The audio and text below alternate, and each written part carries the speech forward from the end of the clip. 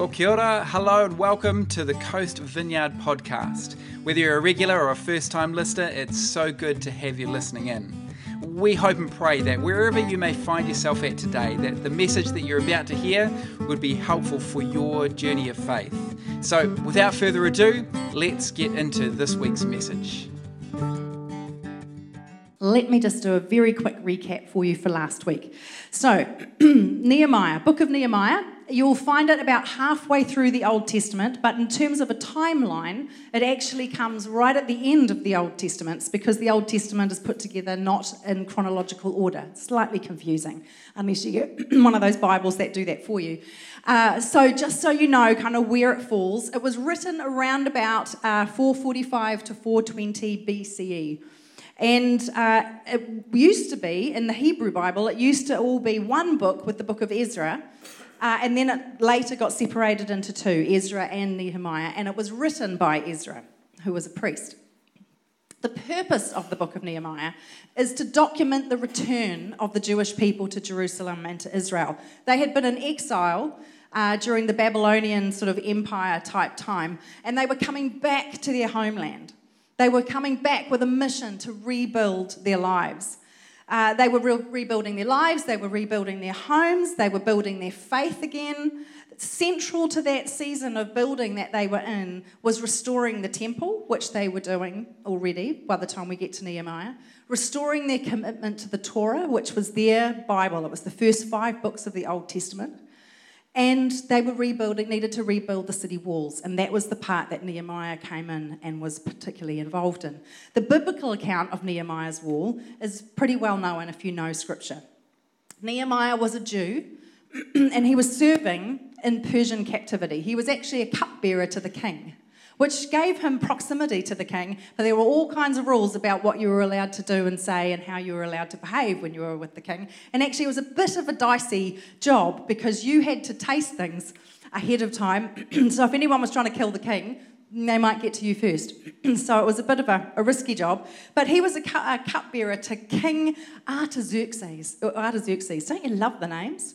It's like if you ever get bored with your kids' names, you could just pluck some out of the Old Testament for something unique, and they'll love you for it. Not. So the thing is that Nehemiah was over serving the king, but he heard about what was happening in Israel and Judah and Jerusalem. He heard about the people coming back and the state of desolation that the city was in, that the temple had been in, that the people were still in. They were in this process of building again, their lives again, and he was just gripped with grief for them. Even though he wasn't with them, his concern for them grew. And the reality is, for a city back in those days, if you didn't have a strong defence system around your city, you were fair game. And they were surrounded in Israel by people who wanted to wipe them out. And so they really needed strong defences. And so Nehemiah was kind of captured with this vision of going back and helping to rebuild the city walls, to bring protection for all of that they were doing. Otherwise, all of this beautiful stuff they were doing in the temple was like going to be plundered again, thrown into desolation again. And so he went, prayed, took a moment, went to the king and pled his case and asked if he could go back. If he could go and actually be part of this rebuilding program. And amazingly, the king said yes. Not only did he say yes, but he gave him letters that would give him safe passage back to Israel and an armed escort and a whole heap of materials to be able to use in the building project. Cool, eh? How God moves people's hearts to participate in what he's up to, even if they don't really believe in him, which is quite amazing. So Stanley last week took us through Nehemiah 1 and 2, and he homed in on who Nehemiah was as a person, as a man. And we see that he was a man with a soft heart who prayed honest prayers. Like we see him pause before he has this big conversation with the king and kind of pause before he talks to the people in the city. Like he prays honestly to God. And then he is also a man who is propelled to do something about what he is hearing and then seeing once he gets there. He took some time to explore the reality of the situation, and then he got started. This is the kind of guy that he was. So here we go. We're going to step into chapter 3, and I have a confession to make. I was actually chatting to Mum and Dad about this yesterday. That's probably why they're watching, because I thought it was quite funny. But if I'm entirely honest, chapter 3 is the kind of chapter that I would skim or skip entirely. Has anyone read chapter 3? It's boring. Are we allowed to say that about the Bible? It's one of those chapters that's full of lists of people's names, over 50 people's names, sections of walls, towers, gates, bolts, beams, all of that good stuff. That's it, the whole chapter. And when we planned this whole series, and my name was put down for this topic, I didn't really stop and think about that. So here I am. I've actually had a very learning type moment this week of God reminding me again that all things in Scripture can be good, including lists of builders and bolts and beams. So we're going to dive on in.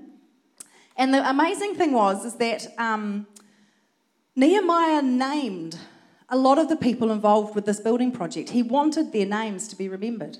Not all of them. They represented families and other big groups of people that were involved with him. But we get over 50 names of people that gave themselves to this project. So let's have a read. We're not going to read the whole chapter, and I can hear an almost audible sigh in the room of relief. We're going to just do a few verses, but you'll get the idea, all right?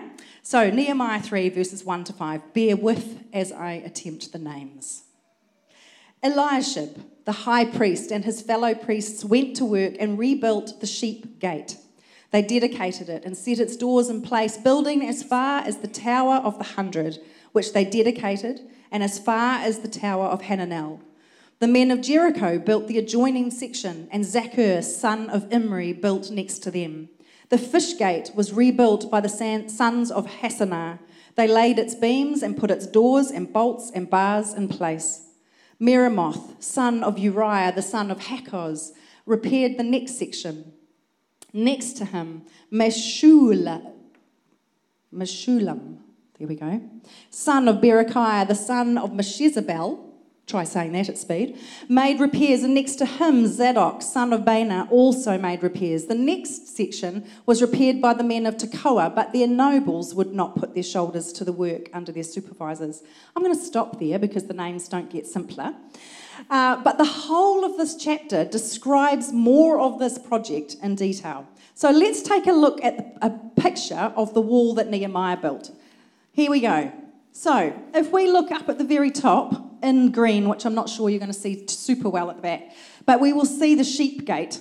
So if we see in the middle there, we've got the Temple Mount, and then just off to just past midday, we've got the sheep gate. That was the gate that was nearest to the temple. That's the one that we start with, where Eliashib and the other priests rebuilt that gate. It's the gate where they would bring the sheep into the city walls and be moving them into the temple for the sacrificial system that they used then. And from there, we are told he works his way around the whole wall. All of the different sections and gates and towers are all listed all the way around. It includes 8 towers and 10 gates and a lot of bolts and beams and builders. So why did God include chapter 3 in our scriptures? What is it that he might want us to learn from this chapter?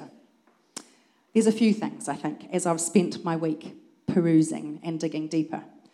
First of all, what strikes me is that our faith is built on reality.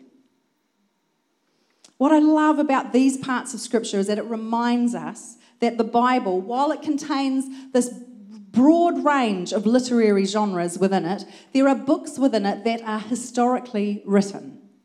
These are the stories of real people who lived in real places at a particular moment in history. And it really happened. You know, for example, in 2007, an archaeologist, they say this of this lady, her name is Eilat Mazar. She's an Israeli archaeologist, and they say that she used to dig through the ruins with a Bible in one hand and a shovel in the other. Cool, eh? Biblical archaeology. And she and her team in 2007 were tasked with excavating this tower that was on one of the walls in Jerusalem, and it was crumbling. and falling apart. And so it was at a very real risk of it completely falling apart. And so she was given the job with her team of dismantling the whole tower, numbering all of the rocks, so that then they could rebuild it exactly the same, but with more modern mortar, so it would hold. And so they did that, and they thought that it was a tower that had been that dated from the Hasmonean era, which is around about 140 to 37 BC. So a newer work than what Nehemiah's was, more recent. But in the course of their digging down, because they took it all down, they got down to sort of what was underneath, and that wasn't actually very stable. So they carried on having a look, and as they did that, they discovered pottery and dog remains from some dog burials, which was a thing, apparently. And they dated all of this stuff. Like they do all their tests. I don't understand how all that works, but it's a thing, right? Where they can check and see how old different things are. And what they discovered is that they actually had found a piece of Nehemiah's wall. It was older than what they were expecting to find from this Hasmonean tower. So they realised that they'd accidentally stumbled across a piece of Nehemiah's wall. And this is what she said of it. Though it has lasted millennia, its stones are unfinished and roughly pieced together with large gaps stuffed with smaller stones and mortar. We'll come back to that not great workmanship a little bit later on. But how cool is that? They weren't even looking for it, and I guess that's what can happen in the ancient world.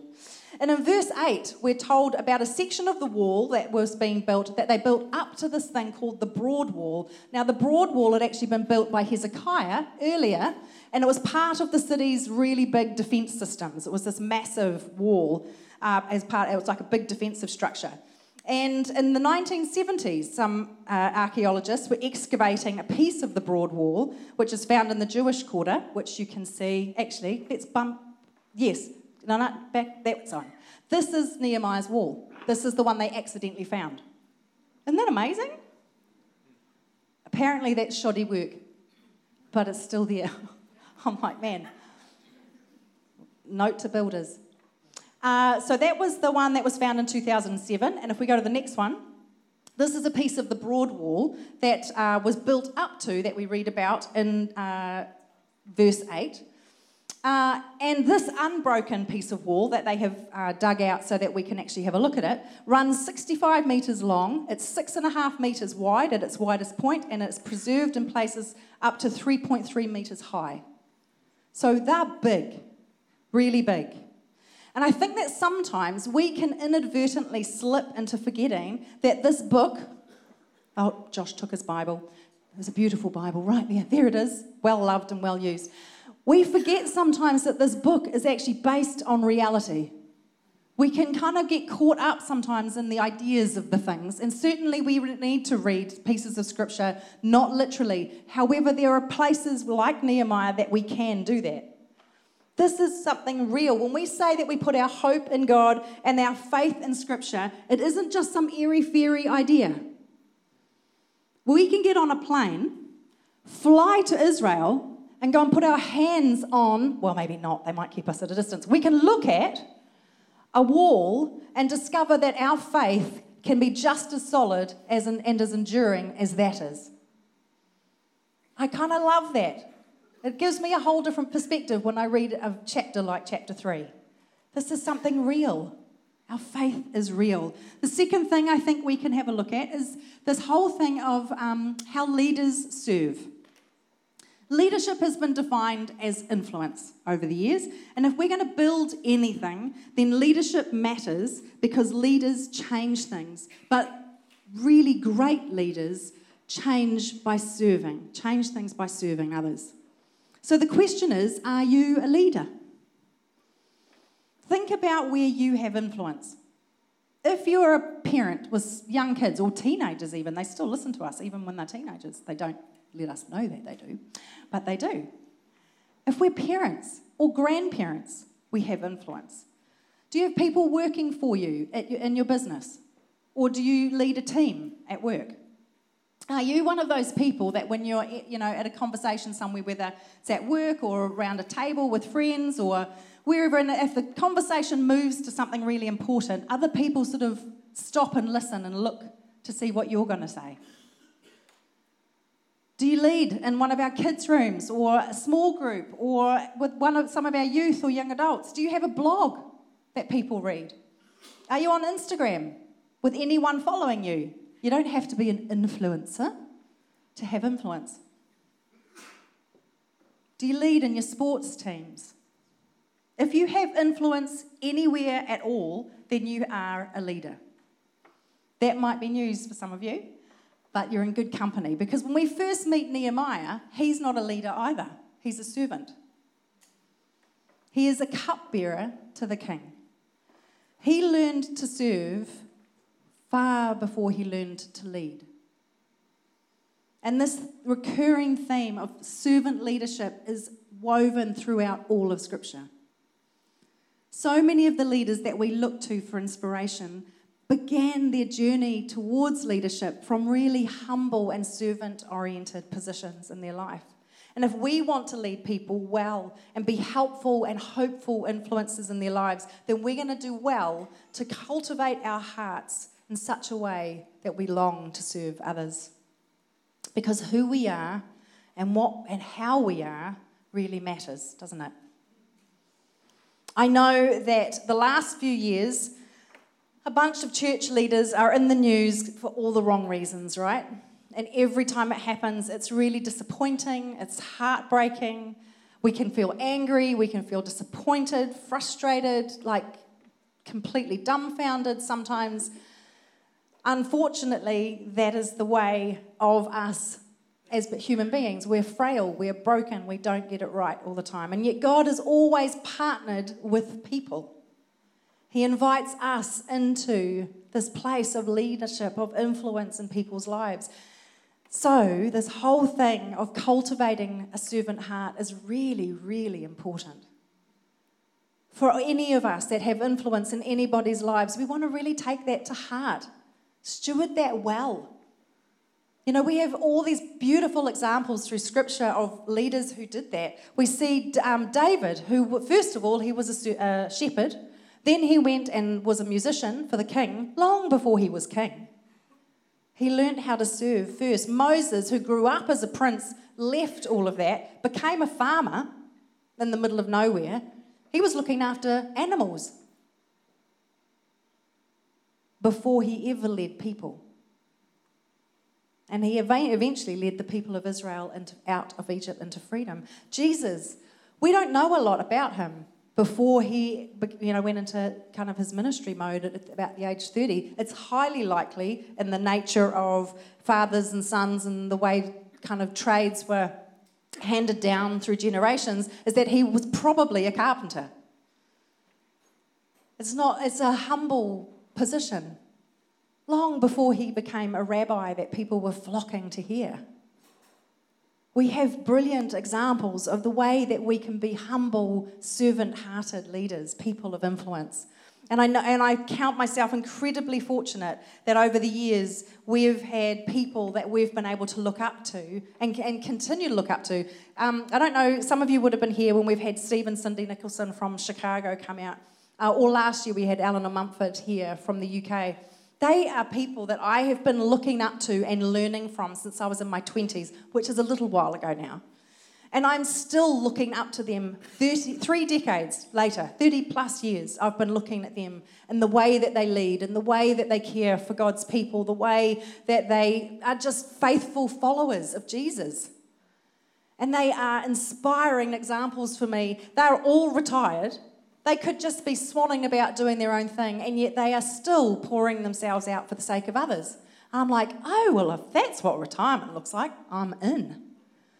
They've spent their lives serving others, and they're not stopping probably until they're done, like done. And I kind of love that. And we see a lovely example of this in Nehemiah. We see the high priest in verse 1, right at the very beginning, getting in amongst it, shoulder to shoulder, getting his hands dirty, all the other priests as well, with everybody else rebuilding. It's that verse 1. Eliashib, the high priest, and his fellow priests went to work and rebuilt the sheep gate.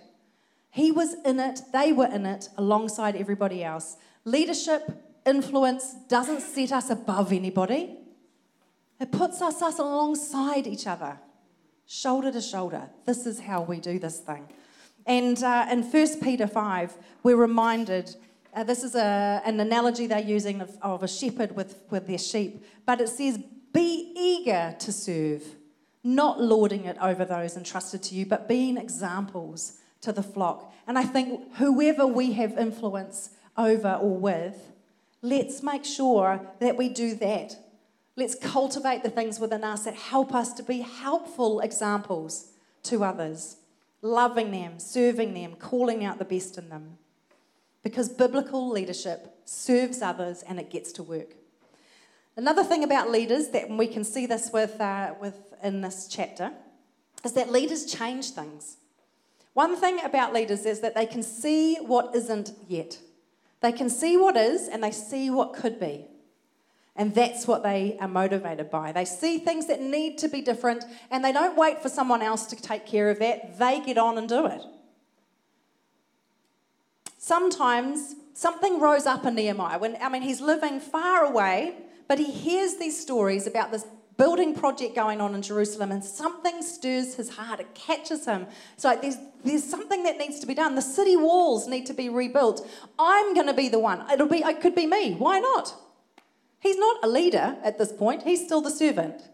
And yet he prays, he gets the courage to talk to the king, is captured by this vision, starts telling everyone about it after he's done a bit of research. He is made. The circumstances and opportunities that came up before him and his response to them made him a leader. Vince Lombardi, who's a very famous American football coach. Anyone love American football? Oh, there we go. Phew. All right. Are you proud that I found this out? Yeah, I even know who he is now. There you go. Matt's like, you can't say a quote without knowing who he is. I'm like, it's all right, I know who he is. I researched him. This is what he says about leadership. He says that leaders are made. They're not born. They are made by hard effort, which is the price that all of us must pay to achieve any goal that is worthwhile. We know from last week's sermon that Nehemiah was a man of prayer, but we also see him as a man of action, someone who is willing to work hard. We find signs of all of this all the way through. He ended up becoming governor of Judah for 12 years. He left to go and just do a building project, but he was so good at it, he grew into this thing of leadership. He was a pragmatic believer. Last week we know that when he got to Jerusalem, he snuck out at night to go and survey the ruins of what it was, to get an idea of the scope of the work that he was going to kind of have to put his hand to before he talked to anybody. And he had his critics, right? Anybody had critics when you're trying to do a thing? It's way easier to be a critic than to be a builder. But anyway, he has these people going, what are you thinking? Who are you and what do you think you're doing? And he says, the God of heaven is the one who will give us success. And God did give them success, but in part, that was through Nehemiah's clever and well-informed leadership. The fact that success came from the Lord didn't mean that Nehemiah just sat back, prayed, and did nothing. He prayed and then set out to do a thing. He was gearing up for a really demanding project. He was playing his part actively, and it was this brilliant partnership of prayer and action, and that is going to be relevant for us in our lives. We know that the exiles were already, the whole lot of them, already back in the city. They've already started rebuilding the temple, and it strikes me that surely there would have been more experienced builders, carpenters, stonemasons, and leaders already there than him. And yet, the walls remained in ruin until he came and led the people to do something about it. Leaders see what needs to be done and they get on with it. There's a tension, isn't there, for anyone who has led anything between what is and what you know it could be. And you kind of live with this tension of the two things. And that propels you to move towards what something could be. And I think that takes us onto his motley crew of builders. He was able to inspire people to do something they had never done before and to work together, shoulder to shoulder, doing it. Teamwork on this project was vital because this piece of wall had to marry up to the next piece of wall, which had to connect to the next piece of wall, like all the way around. There couldn't be any gaps. And he was able to organise that whole project effectively. He didn't even know people yet. If you stop and think about it, it's quite amazing how he did this. His leadership involved the delegation of parts of the wall building project to a wide variety of people. We're told that there were priests in that first couple of chapters. There was goldsmiths, perfumers. What have we got? City officials, householders, and whole families. Artists, craftsmen, politicians, fathers and daughters are named as part of the building team. These are people who are this beautiful example of how a willing heart matters far more than a professional skill set. They are people learning on the job. They're willing to do what they can, bring what they have, and learn as they go. That sounds like not a bad way to do life.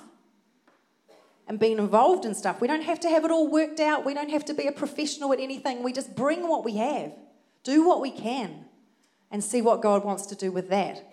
It's much, much easier to train people with a new set of skills than to teach them and help them to have a willing heart and generosity of spirit. That's the harder thing by far. This group of people were willing to collaborate and work alongside each other.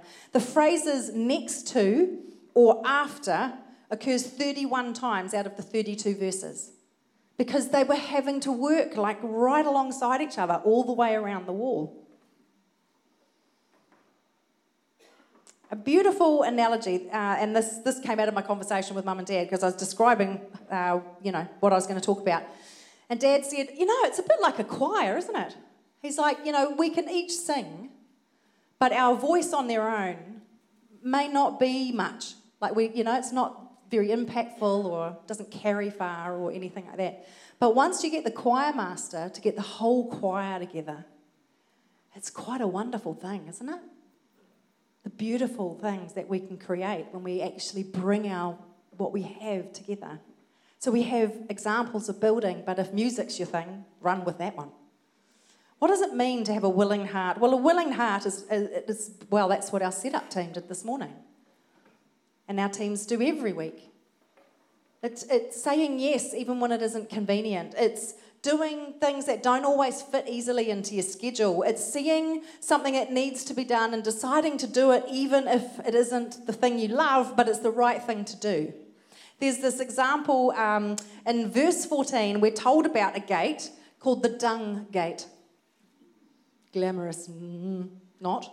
And I can't imagine that there was a queue of people lining up to repair this gate. The dung gate lived up to its reputation.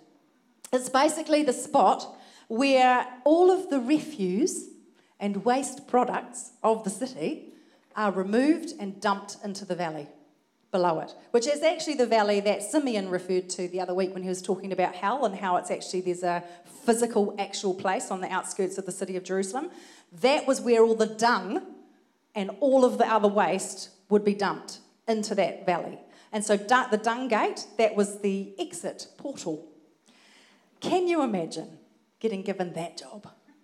And here's the funniest thing. I didn't even make this up. This is for real. We're told that the dung gate was repaired by Malchijah, son of Rechab, ruler of the district of Beit Hakarim. He rebuilt it and put its doors with their bolts and bars in place. Here's a random piece of information for you. Beit Hakarim means house of the vineyard. You couldn't make it up, could you? I'm like, what do I do with that? But it strikes me that sometimes we are invited to build in places we would maybe rather not go. But it's the right thing to do. Because in this situation, if they had just left that part of the wall and the gate unrepaired, that would have been the place that people could attack them from. It would have been a place of vulnerability and weakness. They added strength to it. So it was just as important as everywhere else. It just didn't look particularly great. We make no apologies for inviting you and asking you to pitch in to build here at Coast Vineyard. We're not building a movie theatre or a stadium where we are entertained and where we can all just sit back and let it all happen. We are building a church. And a church is the people. Our primary job is to know and to receive the love and the forgiveness of God and to give that away so that others can know that for themselves and they can learn to walk in the way of Jesus and build something beautiful with their lives. That is our primary job. And to do that, each of us needs to step out onto the field, to get off the sidelines, to not sit in the bleachers. We actually have bleachers in here. You guys are fine. But to actually play our part, to find our part and get in amongst it. We're invited to work shoulder to shoulder with one another as we continue to partner with what God is wanting to do in us and through us in our part of the city. Look, the church isn't perfect. People come and they often assume as they look around, well, this must be exactly how the leaders of the church want the church to be. It never is. It's always a work in progress.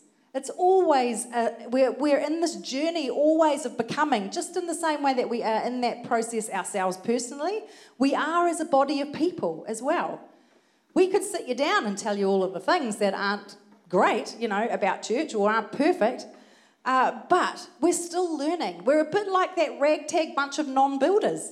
They're learning as they go. So are we. But we learn together. We do it together. We make mistakes together. We do our best together. And we give things a go. That is what part of being the church is. And building the church is all about. You might ask, well, why build the church?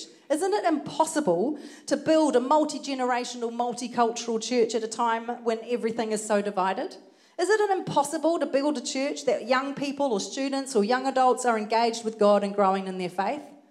Isn't it impossible to build a church of real community when we are living in a time where loneliness is predominant and we are so disconnected from one another? Isn't it impossible to build a church of unity among Christians in such a divided world? Yes it is.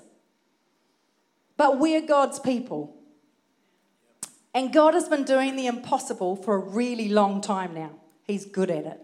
Nehemiah and his bunch of unprofessional but willing team of builders did the impossible. They rebuilt the walls of Jerusalem that, remember, were 6.5 meters wide, that wrapped around the whole city, that were at least 3.3 meters high or more. They did that in 52 days. Not great workmanship. That's why that quote right at the very beginning was interesting. She was like, oh, this wasn't, the stones are unhewn and there's, bits of stuff all shoved in trying to make it all hold together. But the thing is, even though they were mocked for their bad building practices, even as they did it, it's still there. I mean, who would have thought? They would never have imagined that it would last this long. Imagine. Who knows what God could do with our servant-hearted, willing efforts to make a difference? We have no idea what he might do. I know that we live in a commitment-phobic piece of history. If ever there was a time that it's really hard to say yes and commit to a thing, it's now. But if you are following Jesus and you have breath in your body and God is placing you in this community, then you have a part to play here. I don't necessarily know what that is. You might be trying to work out what that is, but let's work that out together because God has brought you here for a reason. One day when our stories are told, we're coming up on our 10th birthday in August. We've been doing this for 10 years, which is pretty cool. And we're just, sort of just revisiting some of the stories along the way and what God's been doing with different people. But when our stories are told, wait, maybe when I'm a granny and I'm here with my grandkids maybe or something, what do I want my story to be?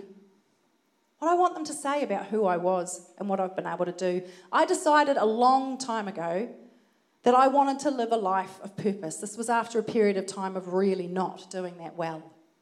Coming back to faith.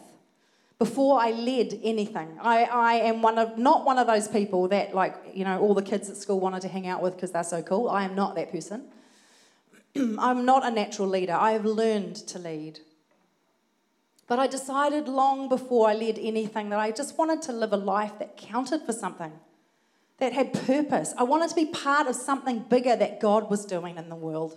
Whatever it was, I'd just say yes to everything. Just like, whatever you want me to do, Lord, I'll do it. This ended up leading me here. So I'm going to just keep showing up.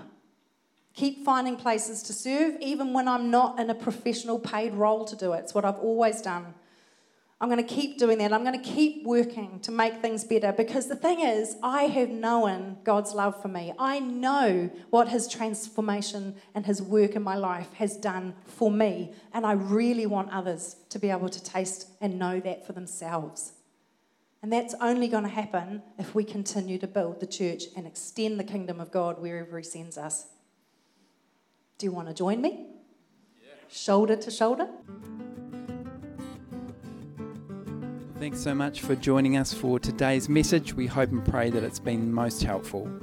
If you are keen to find out a little bit more about us as a church whānau, or you'd like to touch base, then you can go to coast.org.nz, and there you'll find information about our in-person services, online services, various resources and activities. Enjoy the day and be blessed.